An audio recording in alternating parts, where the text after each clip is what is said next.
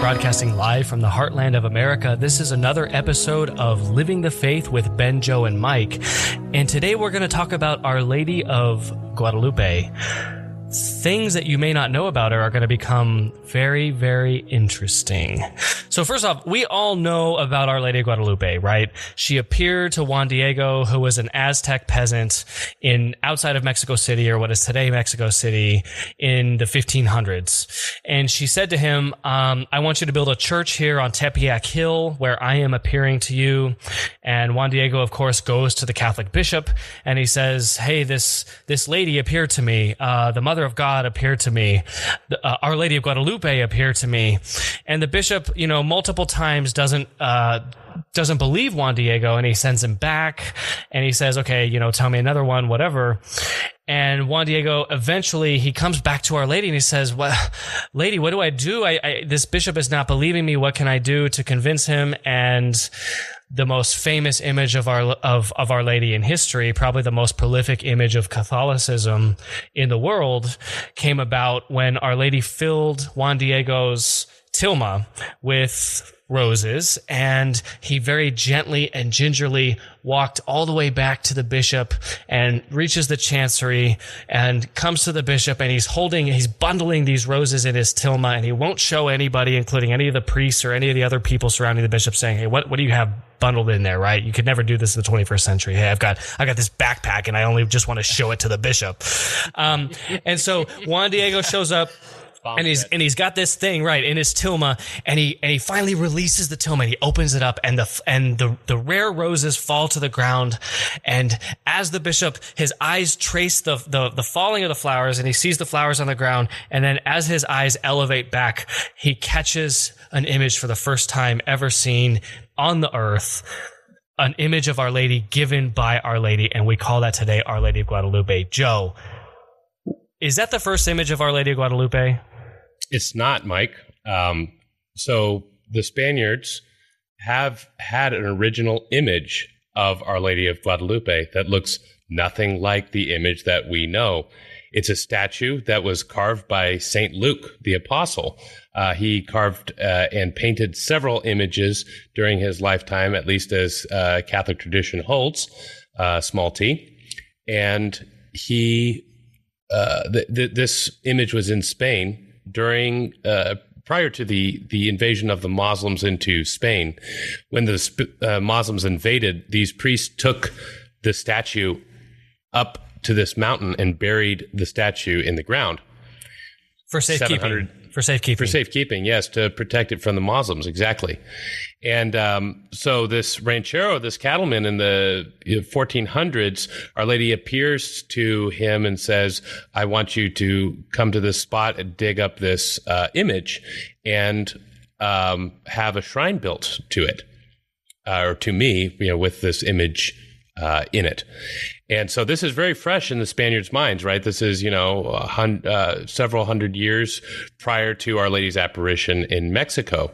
And this is one of the main points of the story that when people hear the standard story of Our Lady of Guadalupe, that they don't ever catch on to, because when an Aztec who does not even speak natively Spanish comes to the bishop and says, Our Lady of Guadalupe is asking that you build this shrine to her that she's asking, he's shocked. He doesn't understand. It doesn't make sense. How would this Aztec know this? No way. So this bishop here, when he hears the word Guadalupe, in his mind, he's thinking about a river, but not the river that separates the United States from Mexico. He's thinking about the river in the Iberian Peninsula in Spain, in his native motherland where he's from. He's thinking about the Guadalupe River, named the Guadalupe River after Our Lady of Guadalupe, the original, which was just 100 years ago. That's correct. Yeah, it's in the region of Extremadura, this Guadalupe River. And again, this image is very fresh in the Spaniards' mind prior to their conquest of the Americas. I have never heard this. Okay, so there was no reference to Guadalupe in Mexico at that time. The only place you could have heard that was from Our Lady, which is why it was so shocking when it was heard for the first time by the bishop. That's exactly it. Yeah, so that's amazing. Yeah, I've never heard. This is an entirely lost part of this story. Are there any other instances of Our Lady's apparitions or images where she gives herself a name that is not in reference to...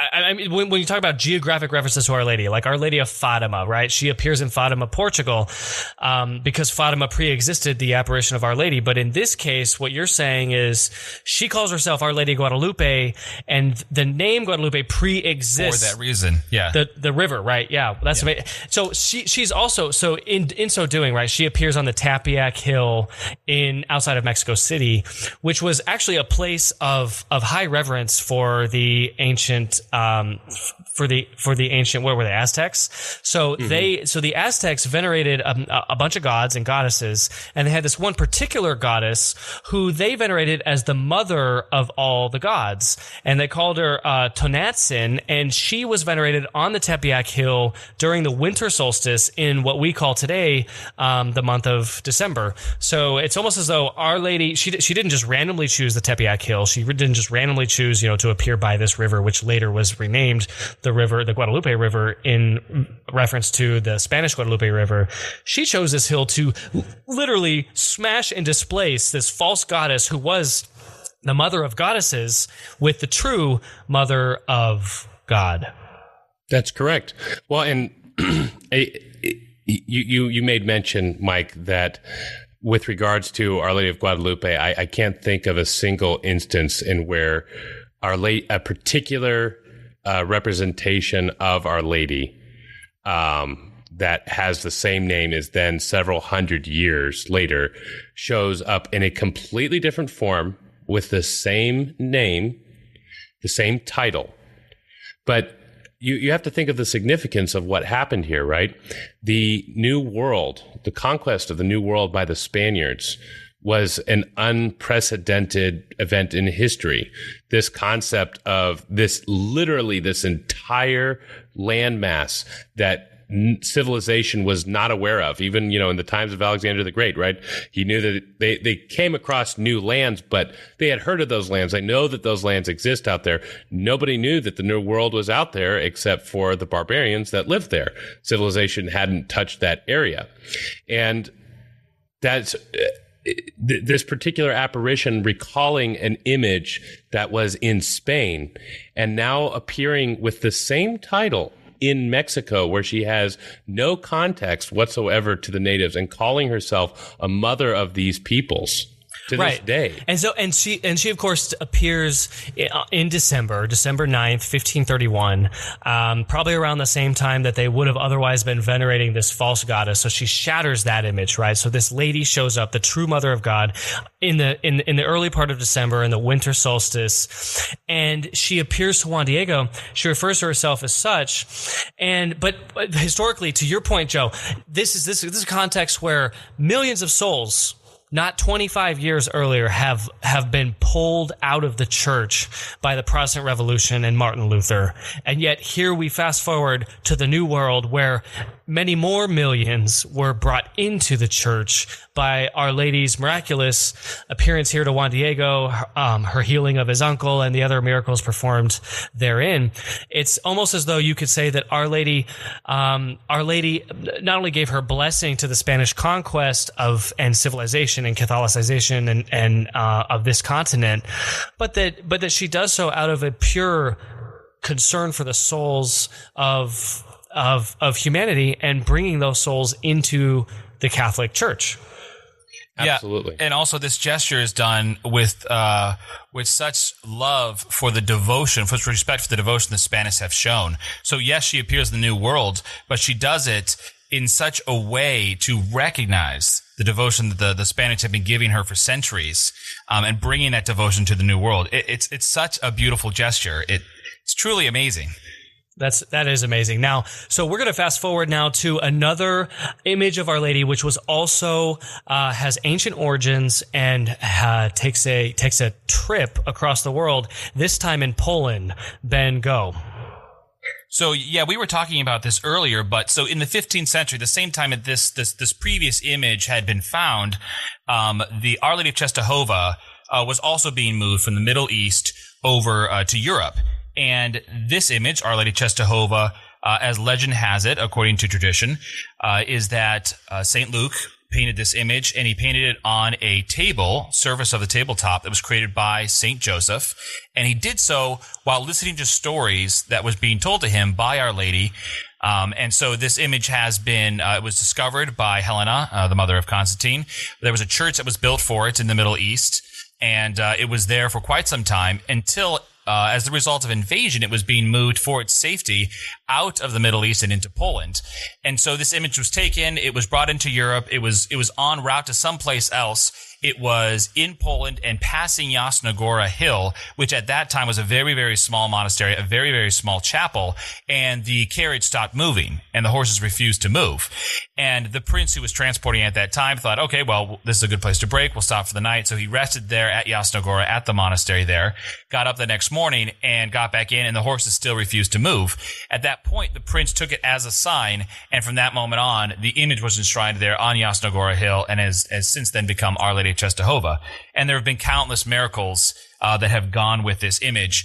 Poland's been under attack for its entire history from all sides, but during one particular attack, when the Muslims were invading, the church was ransacked, and the image was taken along with all of the sacred objects from the church, loaded up into a carriage, and once again, the horses refused to move. And one of the attacking soldiers pulled the image out, threw it in the mud, and then raised his sword and struck the image, and it broke into 3 pieces. And he rose his sword to strike it again, and then instantly fell dead in the mud. And the image miraculously healed itself in the 3 pieces back to 1. But all that was left to show the signs of that attack were the 2 scars on Our Lady's face. Now, many attempts have been made to repair the damage cosmetically with paint, to paint over these markings and to repair this blemish, but all have failed. And there have been numerous times in history where they've tried to do this, and miraculously those scars simply reappear. I mean, first of all, you got to admire the faith, right? Like, how many of us have like broken down, or here in the heart of America been stuck in the ice or the snow or whatever? I mean, how many of us take that as a sign to build a beautiful church, or to enshrine an image that we just so happen to be carrying with us that has ancient and beautiful origins? I mean, that's pretty interesting in and of itself. Sorry, so that was a detail that I just had to. No, absolutely.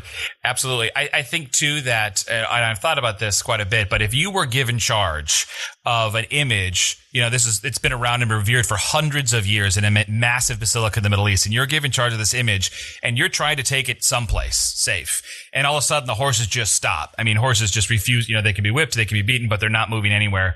I think, you know, he was looking for a sign as to where he was supposed to take the statue, and because he was looking for it, he got it. Where's Jasna Gora? Jasna Gora is just going to be southeast of Warsaw. It's about an hour and 45, 2 hours north of Krakow.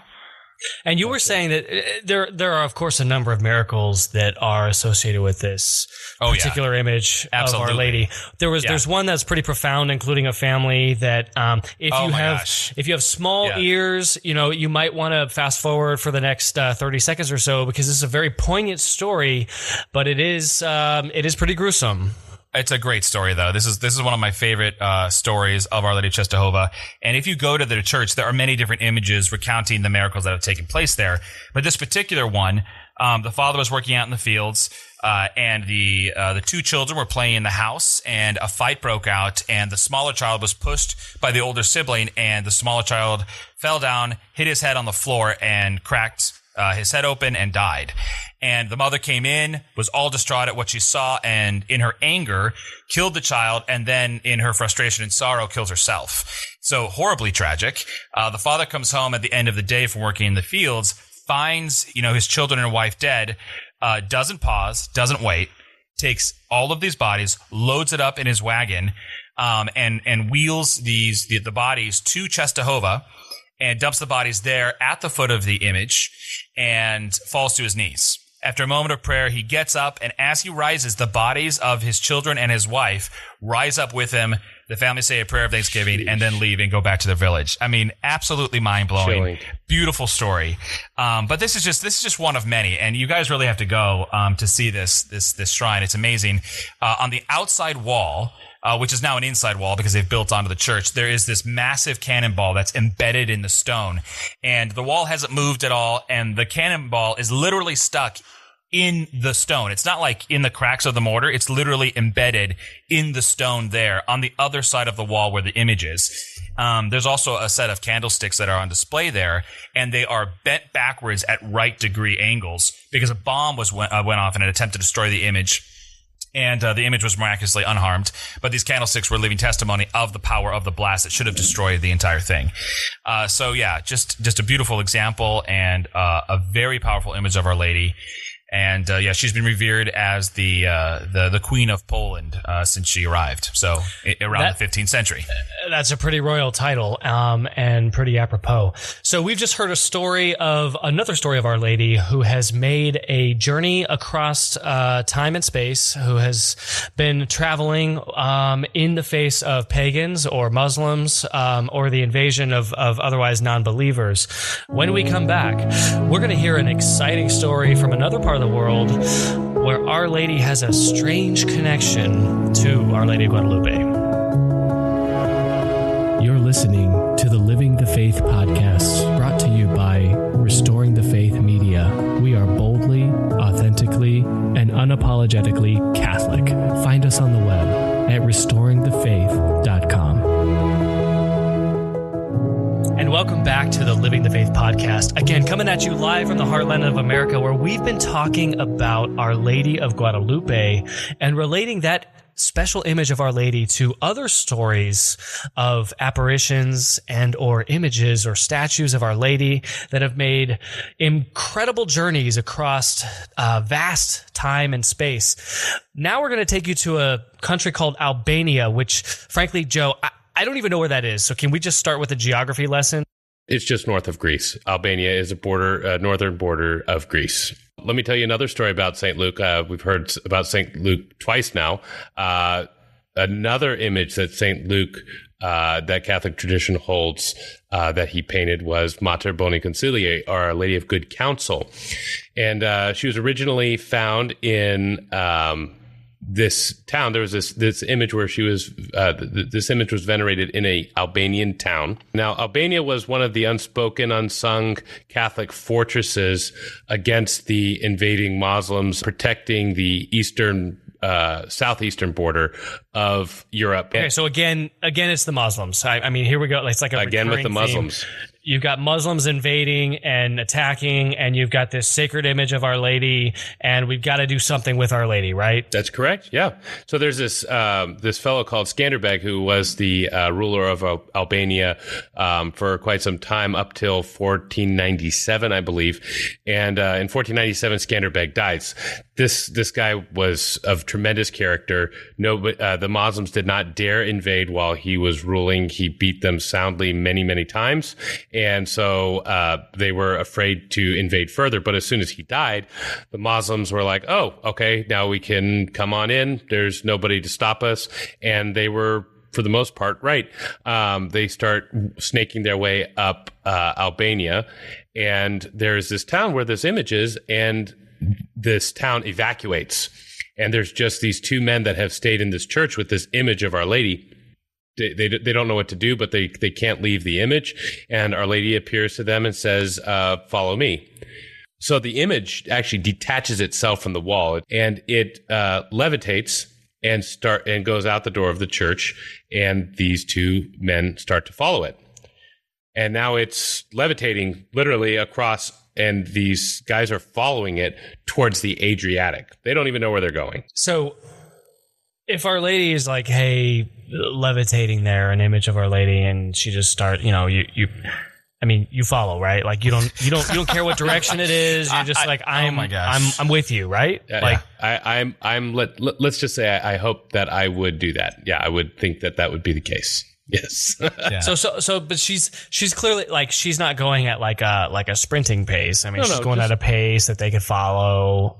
Exactly. Yeah. No, it's just before tennis shoes and whatnot. Which is even weirder, right? I mean, if you can picture this image slowly moving through the air and these two men just following it, can anyone else see this image? I mean, what does the story say about everything else?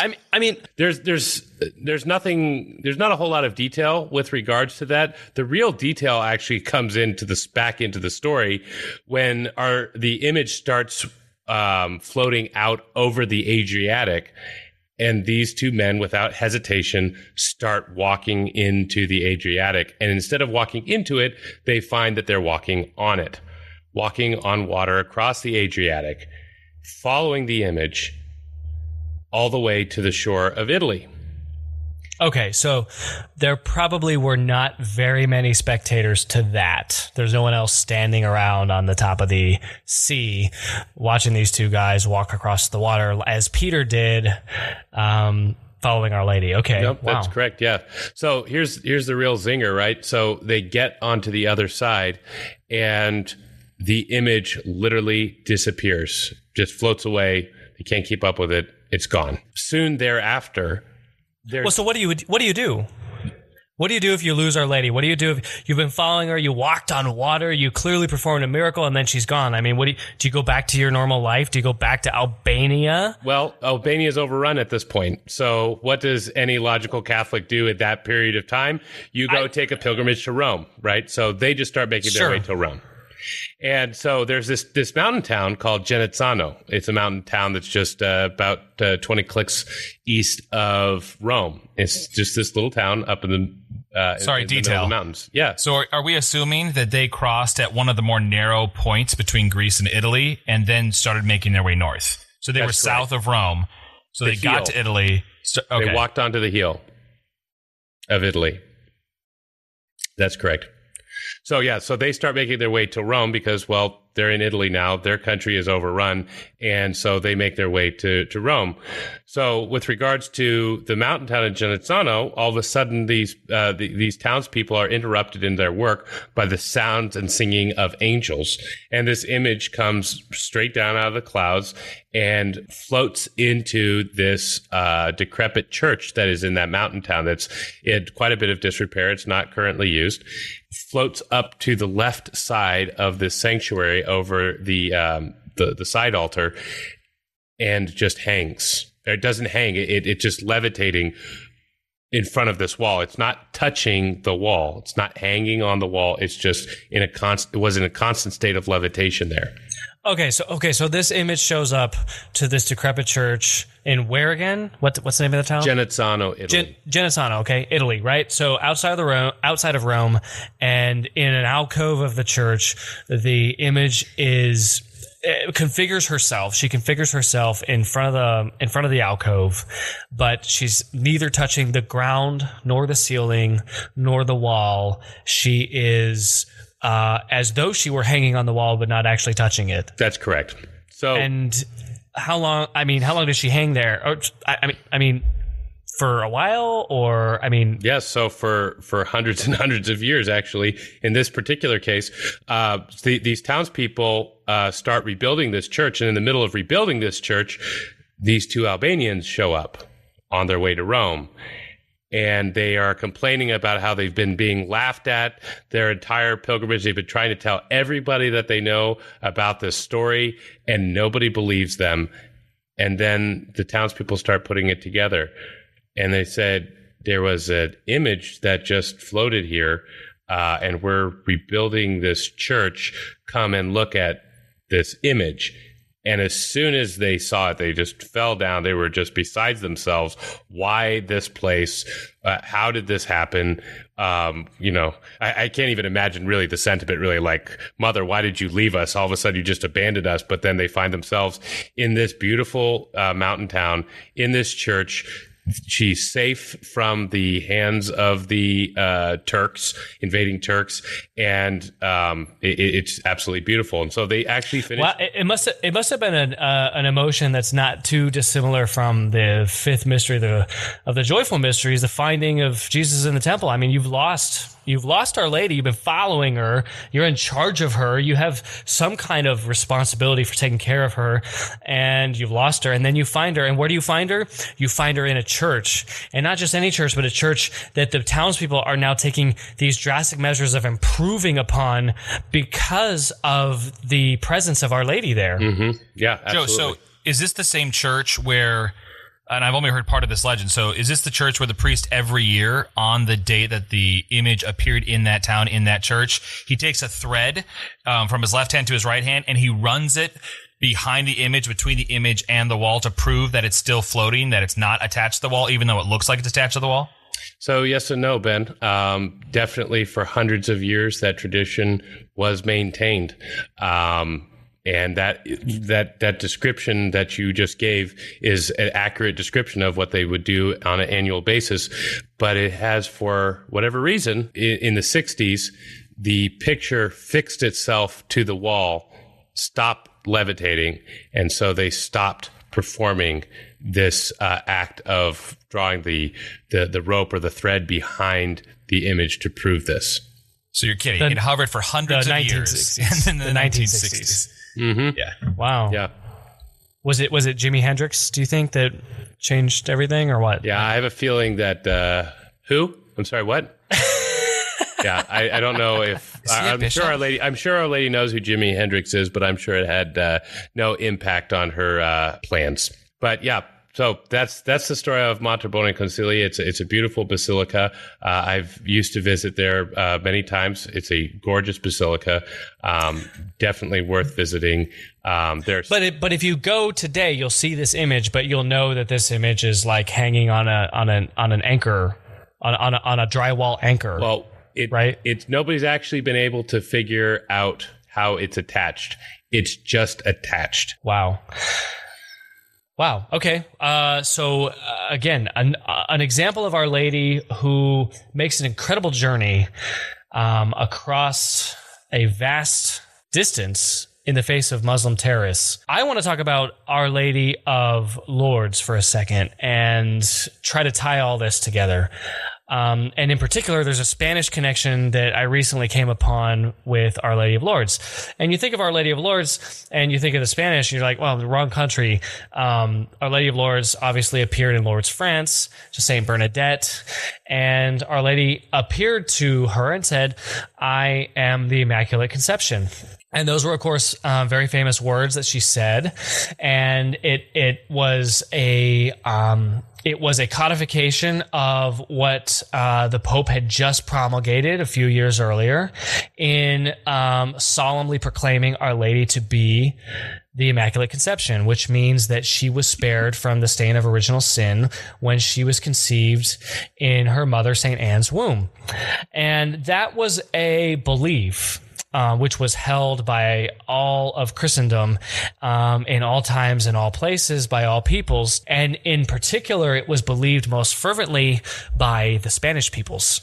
The Spanish peoples really held firm to this dogma of Our Lady being immaculately conceived.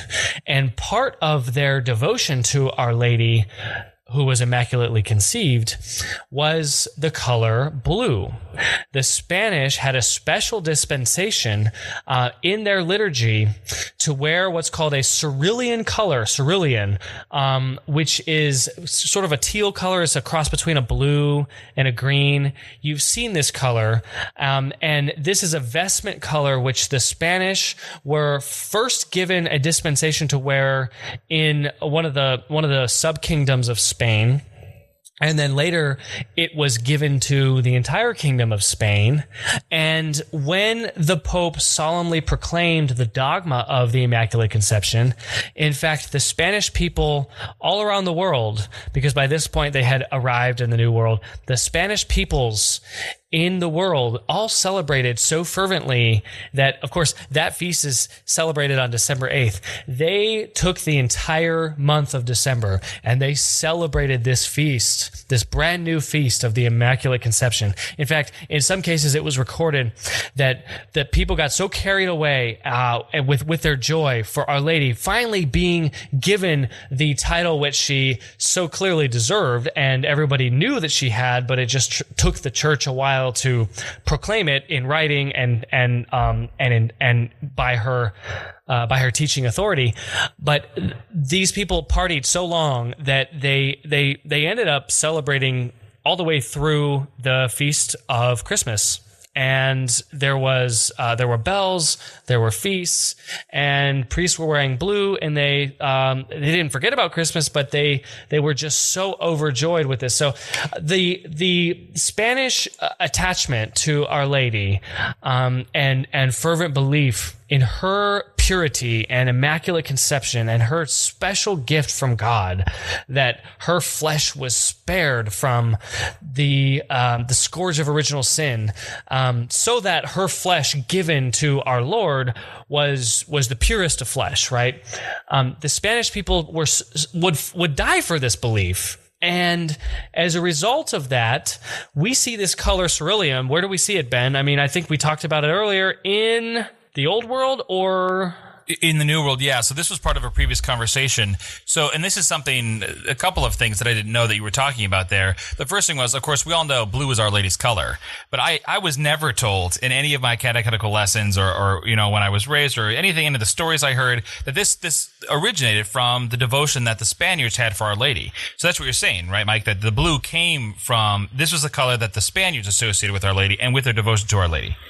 And that's a long-standing tradition of ascribing the color blue to Our Lady. It's a symbol of purity, and in particular, it's a symbol of Our Lady. And what's so fascinating about it too is blue is one of the most difficult colors to replicate in nature. It doesn't occur naturally in very many flowers.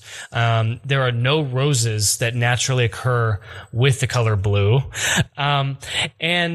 And in fact, even today, even today, when you when chemists try to make fireworks, right, that are blue is the most difficult color to make. If you go to the Middle East and you want to buy a very expensive handmade silk rug, like an Afghan rug, the most expensive color that you can buy is blue, because blue is the most difficult color to replicate. It is just in chemistry, it's hard to come by.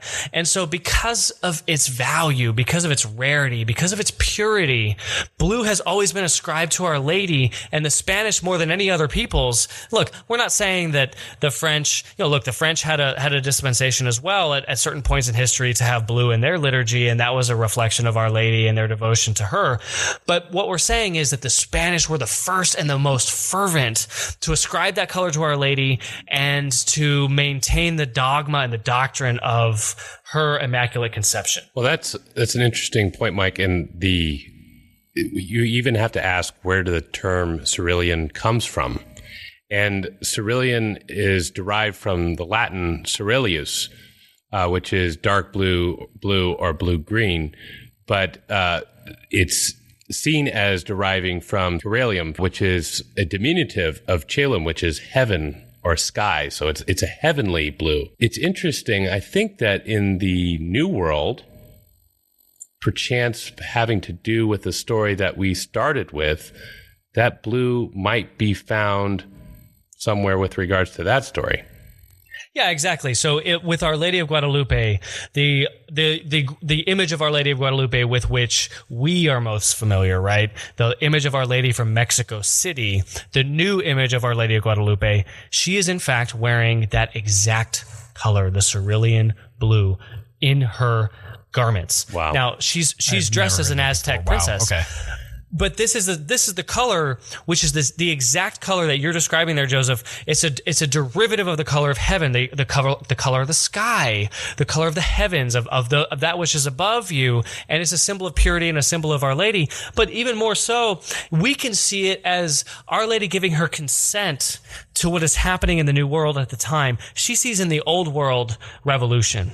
She sees in the Old World, particularly in the Germanic Old World, where Martin Luther is revolting against the church, and he's bringing souls out of the church, and he's creating schism and disarray, right? And yet in the New World, the conquistadors, right? They're in America, they're in the New World, and today in 20th century, we say, wow, they conquered the New World and they butchered the natives. But no, they actually brought civilization to the New World, and they brought the faith to the New World. Well, they were eating each other, Mike. I mean, that's the reality of the situation, right? You have just complete barbarism. And of course they were. Our Lady decides to use the Spaniards as a tool to bring Christ to them. You can say whatever you want about the Spaniards, but it is an undeniable fact that the Spaniards are, along with the Portuguese, we'll call them with the Iberians, are solely responsible for bringing Christ to the New World. Absolutely. Well, look, you can say, to your point, you can say a lot about what the Latins did in the New World. But if you contrast, and I say this as both a Latin-blooded man and an Anglo-blooded man, if you contrast what the Latins and the Anglos did in the New World, it's two divergent philosophies, right? Whereas the Spanish were focused, and Father Junipero Serra, who is now considered to be a saint, he was founding missions and converting souls and bringing not only the faith, but he was bringing civilization. He was bringing literature and music and art and architecture. He was bringing all these things to the New World out of sole concern for the souls which were pre-existing here. Whereas you contrast that with what the Anglos were doing, and their philosophy was conquer and destroy. And there was really not a concern for converting the savages that they encountered in the New World. There was a concern for establishing a Puritan empire, and that God would reward with prosperity, with monetary value. This was the Puritan view, that God would reward your industrious nature with monetary rewards, and that anyone else who gets in your way, particularly those pesky Catholics, which happened to be brown from the Iberian Peninsula, and also happened to be brown as they were converted by the Catholics here in the New World, if they got in your way, they were to be eliminated. Right. So, and as Catholics, from a Catholic perspective, the only thing we need to know is that Our Lady is putting her stamp of approval on these efforts, and that's absolutely undeniable. So all of the stories that you hear, everything that you might be taught or that you've heard from other people, if you're a Catholic, then the actions of Our Lady should be enough for you to know that what they were doing was motivated by the faith and bringing the faith to the New Worlds, because she could not have more clearly blessed the endeavors of the Spanish by doing what she did with Our Lady Guadalupe. And the story unfolds as we looked at it tonight, and half of which I didn't even know, alluding back to the original image of Our Lady Guadalupe. It couldn't have been more clearly a sign from our Blessed Mother, blessing the endeavors, the apostolic endeavors of the Spanish. I agree. And Mike, you've made several allusions to this throughout, but it is a beautiful show of heaven that wherever our Lord and Our Lady are rejected, that they say, fine, we're going somewhere else. We're going somewhere else. We're going to go conquer another part of this world that God has created. And using the Spaniards in this particular case was the instrument that was used.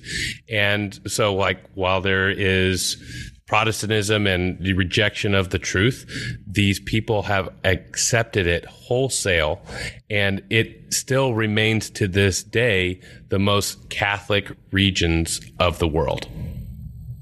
It does, and it is pretty clear that Our Lady has given it her stamp of approval on. And to your point, look, what is the recurring theme of all of the apparitions and the images of Our Lady that we talked about today? If Our Lady is pushed away by non-believers, if she's pushed away by barbarians, if she's pushed away by invading Muslims, if she's pushed away by anybody else who is a threat to the church, including the Puritan Empire that was founded in the original 13 colonies, she says, okay, well, I'm going to find some people who are really pure of heart, who can accept the faith and love God in his Catholic Church, which he founded on earth.